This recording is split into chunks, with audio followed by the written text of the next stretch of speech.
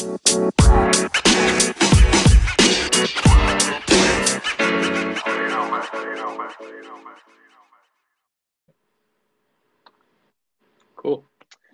What is up, world? John Shoot here again with another podcast. Today, I have the honor and privilege of being here with my good friend, Chris Day. Chris, how are you doing today? Good, John. It's great. It's great to be on with you. Thanks so much for the invite.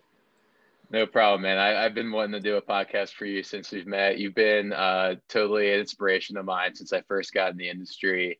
It's really cool to see how your life has evolved over the years, and mine as well. We've had the opportunity to do some really, really cool events together all over the country. We've done some really, really great things, raising money for great organizations. So I'm super proud of that. Chris, you have maybe one of the most interesting minds in cannabis. I've had a lot of conversations.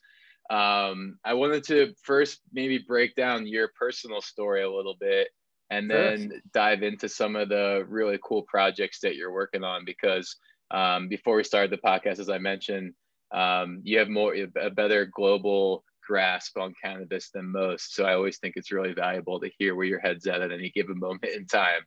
So first, Chris, where are you from? And another common question on my podcast is, when did you first consume cannabis? Well, we'll take them in order. I was actually born just outside of Detroit, Michigan, but grew up in Albuquerque, New Mexico, Los Alamos and Albuquerque. My dad was worked for Los Alamos Labs. And so really, I always, if people ask me, where are you from? I always answer originally New Mexico, but born out of Detroit, which is a fun conversation to have. It's a cultural juxtaposition for sure. For sure. Yeah. But, I've spent so much time over the years living in different places that I think where you start, really isn't as relevant as, where you want to be. And I've certainly found that being based out of Colorado is where I want to be, and then spend as much time being a global citizen as I can.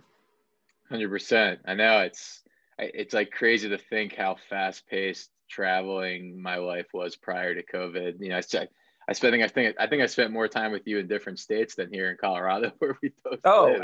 Absolutely, without a doubt. And now even would you while also, it's not my preferred method of travel, I've spent a lot of time still this year, talking to people all over the place. It's been a blessing in terms of saving the travel budget. That's for sure. Totally. Yeah. I was gonna say, Colorado wise, do you see the advantages? Are you coming from a lifestyle and a business perspective? Because this is just kind of a mature cannabis market. There's a lot of professionals here, and then you also get the outdoors and that whole thing. Or interestingly, it has nothing to do with cannabis. Cannabis is a nice side benefit because that's the industry that we've chosen to be in. But my first stint living in Colorado was when I went to Colorado State up in Fort Collins. And that was, without dating myself too much, that was long before cannabis was legal in the state of Colorado. And, having grown up in New Mexico, Colorado was always where I went for vacations. I am an outdoors kind of guy. I like to camp and hike and ski and snowshoe and do all the kinds of things that you can do, out our back door. So for me, it's really the lifestyle and the wellness aspects that the state provides that attracts me to it. When I moved back to Colorado to get into the cannabis industry in 2017, after over a decade hiatus, I felt like I was coming home. So, yeah. And, what brought me home was the fact that we had this whole new industry to work in that didn't exist when I left. So it was pretty cool. And interesting. And is there do you have like a lot of folks I talk to, they have a story of like when they first started consuming cannabis, which kind of leads into why they initially got into the industry. Um, Yeah, I think my story is a little bit different. I didn't start any type of cannabis consumption until much later in life than most. It's, you know, I was good, well trained product of the DARE program, right? And I had I had consumed plenty of propaganda to explain to me how terrible things were, but yeah, I've also always been a free thinker in the sense that if someone tells me that something is true, I'm going to question them to make sure. It's how I built my entire marketing and communications career. And so, really, what drove me into the cannabis space when I was looking at entering, because you can find marketing challenges anywhere. Where yeah, what you can't find anywhere is sort of the challenge of overcoming nearly a century of absolutely horrific propaganda and figuring out how do we solve this problem? How do we bring, you know, clarity and justice where it's needed? And that is a huge part of what motivates me. Certainly, helping brands figure out how to sell more product, or helping states figure out how to legalize, or that kind of thing. Furthering research is important, but there's also very much a part of me that is infuriated by the lack of justice and the ignorance that exists. And so I agree. I'm able to do both of those things by entering. So that's really what brought me in. I mean, as a cannabis consumer, I am one that uses it primarily medicinally for things like sleep problems because I can't sleep worth a darn, and you know, using them for sports applications and that kind of thing. Um, so that's more where I reside, and I love the plant, and I'm thankful to the plant for providing those kind of healthy options that don't require the typical pharmaceutical drugs. Totally. Yeah, it's a huge reason why I got in the industry. I mean, I had a great job living a great life on the beach and had a bunch of friends struggling with opiates, and did a bunch of research on my own. You know, what better way to educate people than through marketing, which is what I was doing at the time.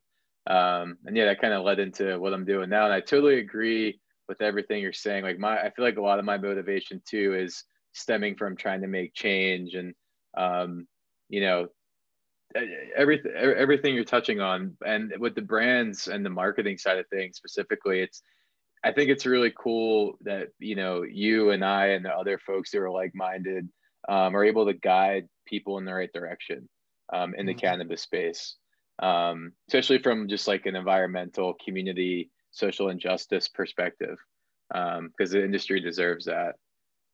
Yeah, and that's something that, you know, as I've talked to people throughout the U.S., and then, you know, when I founded the Global Cannabis Network Collective and started really bringing companies together around the world to help expand cannabis markets, you realize very quickly that while the words change and the angles change a little bit, many of the problems are the same.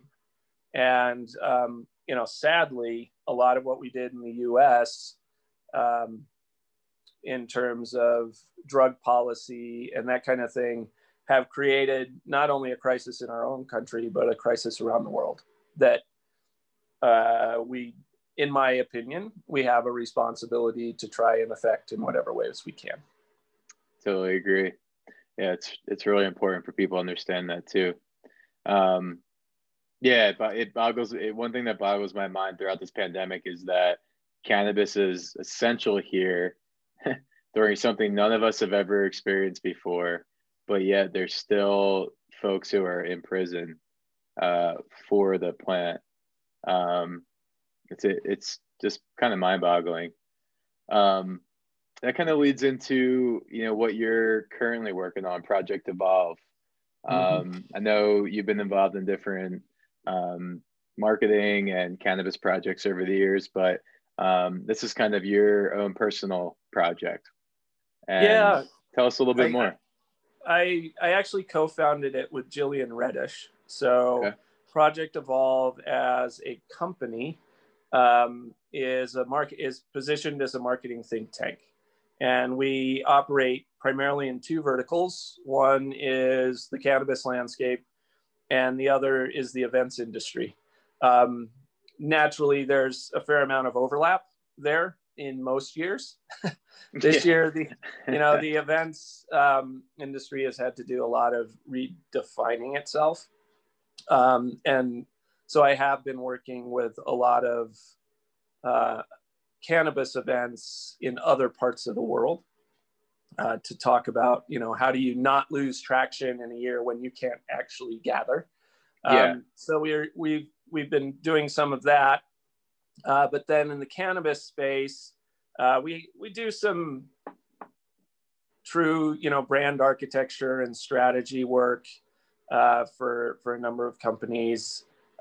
In terms of tactical execution, I ran and functioned within ad agencies and PR agencies for almost 25 years before I came into cannabis. And I don't really have an interest anymore in doing sort of much in the way of tactical execution. So we partner with a lot of other really good shops around the country.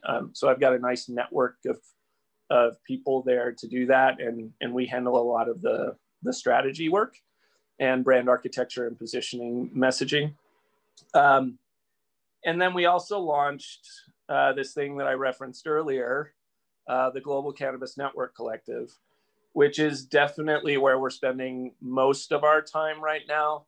It is a member-based organization of cannabis CEOs, lead scientists, researchers, investors, professionals who have multinational operations or soon will be multinational operators to help increase knowledge share, drive deal flow optimization, and really bring the global market together. Because just as in the United States, when you have a new state come up and there's a whole bunch of people who feel like they're alone and they don't know what the next steps are and they don't know how to do it, right? They look to other states to say, okay, who did things right? Who did things wrong? What can I learn? How can I do that? Well, that's the same thing that happens when a new country comes on board, right? If Ecuador came on board, which it did, it's going to look to Colombia and Peru to say, all right, what are we doing? How do we all work together, right? Yeah. Mexico, as we record this, Mexico yesterday passed its legal framework for medicinal cannabis. That's enormously powerful, right? So within the GCNC, we were talking to our members throughout Latin America yesterday about what are the short-term ramifications throughout LATAM with this new market in Mexico coming up. Is Mexico going to be the largest medical market now? In the world by far. Yeah. Yeah, as a legalized country nationally.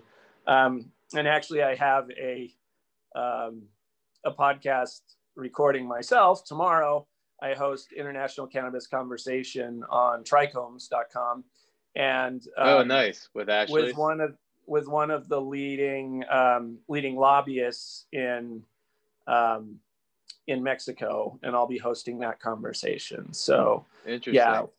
So we and that's what we do. We try to help inform and facilitate that knowledge to make sure that you've got responsible operations and people who have experience helping to build out the global landscape. Which is super important. I've seen a lot of businesses reach roadblocks, fail, because they relied on someone who had zero experience in the cannabis space for a number, whether it be infrastructure, operational, product development, marketing. We end up taking over a ton of projects that people just have no idea what they're getting themselves into. Yep. That's awesome. So I mean, I know this is probably a question you get on every podcast you're on, but where do you see the global cannabis market heading? Do you see just an overall global legalization, decriminalization? What are Well, your thoughts? yeah, so in many ways, that's already happening. Yeah. Right. For US audiences, if you don't spend much time looking at the world, I think sometimes we look at ourselves as leaders in the space, right? We definitely have lost that position. We lost it several years ago in in terms of the global cannabis landscape. There is, however, certainly an international movement that is somewhat led by Canada. Canada certainly has been sort of the hub of international investment in the cannabis landscape for the last several years. You've got Europe at a continental level, at the EU level, really looking at how do you create systems that can regulate and control effectively the cannabis landscape, and various, up until yesterday, right? Germany was sort of the leading market in the world in terms of population size for cannabis on the medicinal side. Really, internationally, it's not exclusively a medicinal discussion, but pretty close. Let's say it's 95% a medicinal discussion, right? And in South America, you've had a lot of countries coming on board with their policies. It, in a lot of ways, it indicates the weakening of the US position and chokehold on the international finance system and the international policies on drugs. You had the World Health Organization recommendation taken up and approved to decrease the level of control. It would be like the US descheduling from Schedule 1, right? The World Health Organization recommended that that happened, and that happened at the international level at the UN.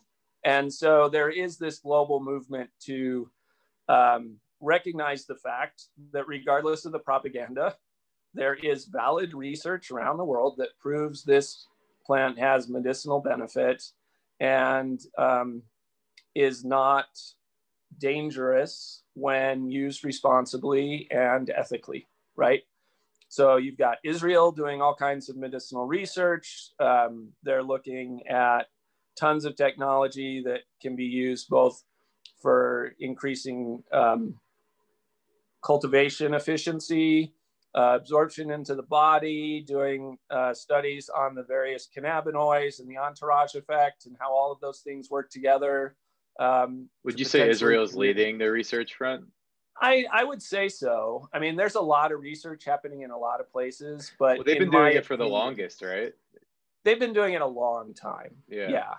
But I talked to Abhishek Mohan, who is the CEO of Hemp Street in New Delhi, India, a couple of weeks ago, right? And that market, while it's sort of got various levels of policies, they've had a relationship through the Ayurvedic medicine culture that exists in India for over 3,000 years, right?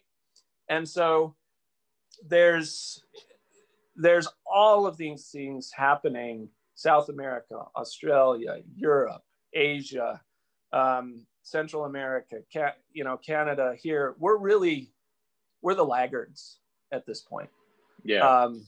And so what does that mean for the future?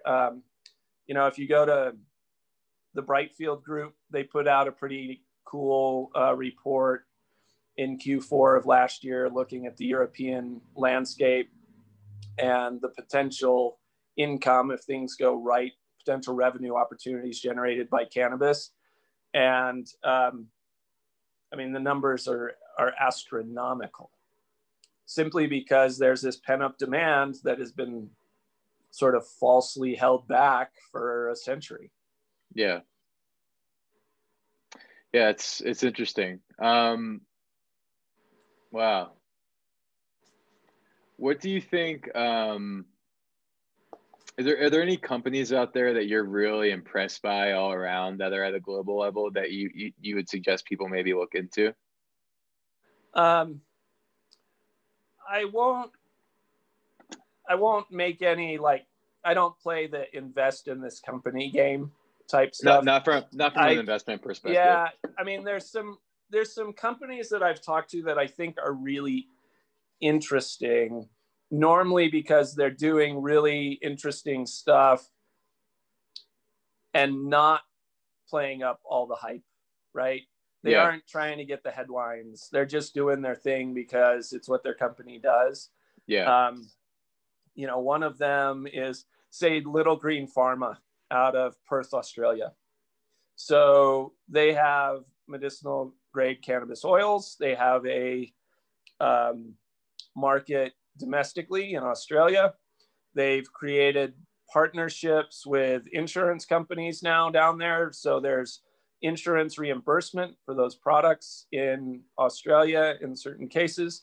But then they knew that if they just stayed in the domestic market of Australia, which is relatively speaking pretty small, you know, they had a cap. They're publicly listed on the Australian Stock Exchange, and they now have products on the shelves in the UK, and as of about 3 weeks ago, available in Germany as well. Wow. This is the work necessary to make that happen is immense, right? You gotta get your products, and then you've got to get EU GMP certified to even consider going into Europe. You got to deal with all of the export licenses. You got to maintain your brand and what's going on domestically in Australia. Like, you look at companies like that, which, they get some coverage, but nothing like what some of the other companies that are always trying to push the headlines are doing just to drive up their stock price, right? So I like Little Green Pharma. I talked to the founders of a company. Do they have any patents or anything like that on their formulations and stuff? Is that? Yeah, of course. I mean, you've got to have that kind of protection, right? Yeah. So, and then there's another good example that I really like out of Israel is this company called Microps. And I think I've heard of them. They have, what originally hooked me is they have this app, right, that you can take a picture of the flower that you're looking at, provided it's a high THC flower. There's some restrictions, but it'll come back and tell you essentially what the THC content is of that flower through a picture. There's some really cool science behind it that makes that work. But you know what? Once I got to talk to their chief science officer and their CEO, I realized that actually is not the coolest thing about them by far. They are using high-res imagery technology and an enormous database of hundreds of thousands of images to do predictive analytics within grow facilities to get ahead of disease and contamination. Whoa. So imagine if you have all of your greenhouses and your grow facilities with their cameras in there, and instead of having to inspect every single plant all the time to check for disease or infestation or contamination, you get a notice through your relationship with Microps, and it says, hey, you want to check this plant because we're detecting a potential problem. Holy shit. The cost efficiency of that and the ability to ensure that you don't lose an entire harvest, for example, is pretty cool. And they have amazing. They have test facilities in various parts of the world already up and running. I mean, they're doing this. It's not theory. And it's very quiet, right? Wow. Like a handful. Dude, that's a complete game changer. I mean, wow.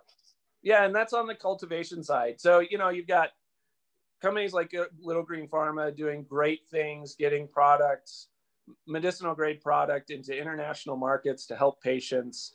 And at the same time, advocating for things like insurance reimbursement in the markets they're in. You have Mycrops helping cultivators do things more efficiently out of Israel. We have companies like Can Farm out of Peru that in the US, we would say they're an organic company, but they don't even define themselves that way, right? It's just what they do. And so there's a whole discussion on how do you, grow crops safely. It's a discussion that happens all the time in agriculture. Yeah. It's now finally catching up in the international markets, frankly, at a pace greater than what we have in the United States, I think. Interesting. Chris, where can people find, I know your Project Evolve information is on alwaysdriveinnovation.com. Is there a separate website for your collective, or is that information on there as well? It's there. If you just go alwaysdriveinnovation.com/cannabis, that'll get you there right away. And of course, people can listen to me pontificate on stuff with people at International Cannabis Conversation on trichomes.com. That's a bi-weekly deal right now. Cool. In February or March, it'll probably go weekly. This year has started off busy. It takes time. So, and we want to do it right. Yeah, for sure. Yeah. Well, thanks so much for your time. I really appreciate it. I feel like I have a million questions myself. We're going to probably have to do another podcast again sometime. Sure. And email me. People can email me at chris.day@alwaysdriveinnovation.com. Happy to talk about this kind of stuff all day long. Cool. And for all you listeners out there, I'll include Chris's email in the podcast description and in the corresponding blog that I'll produce. Thank you very much, Chris, and have a good day, everyone. Thanks, everybody.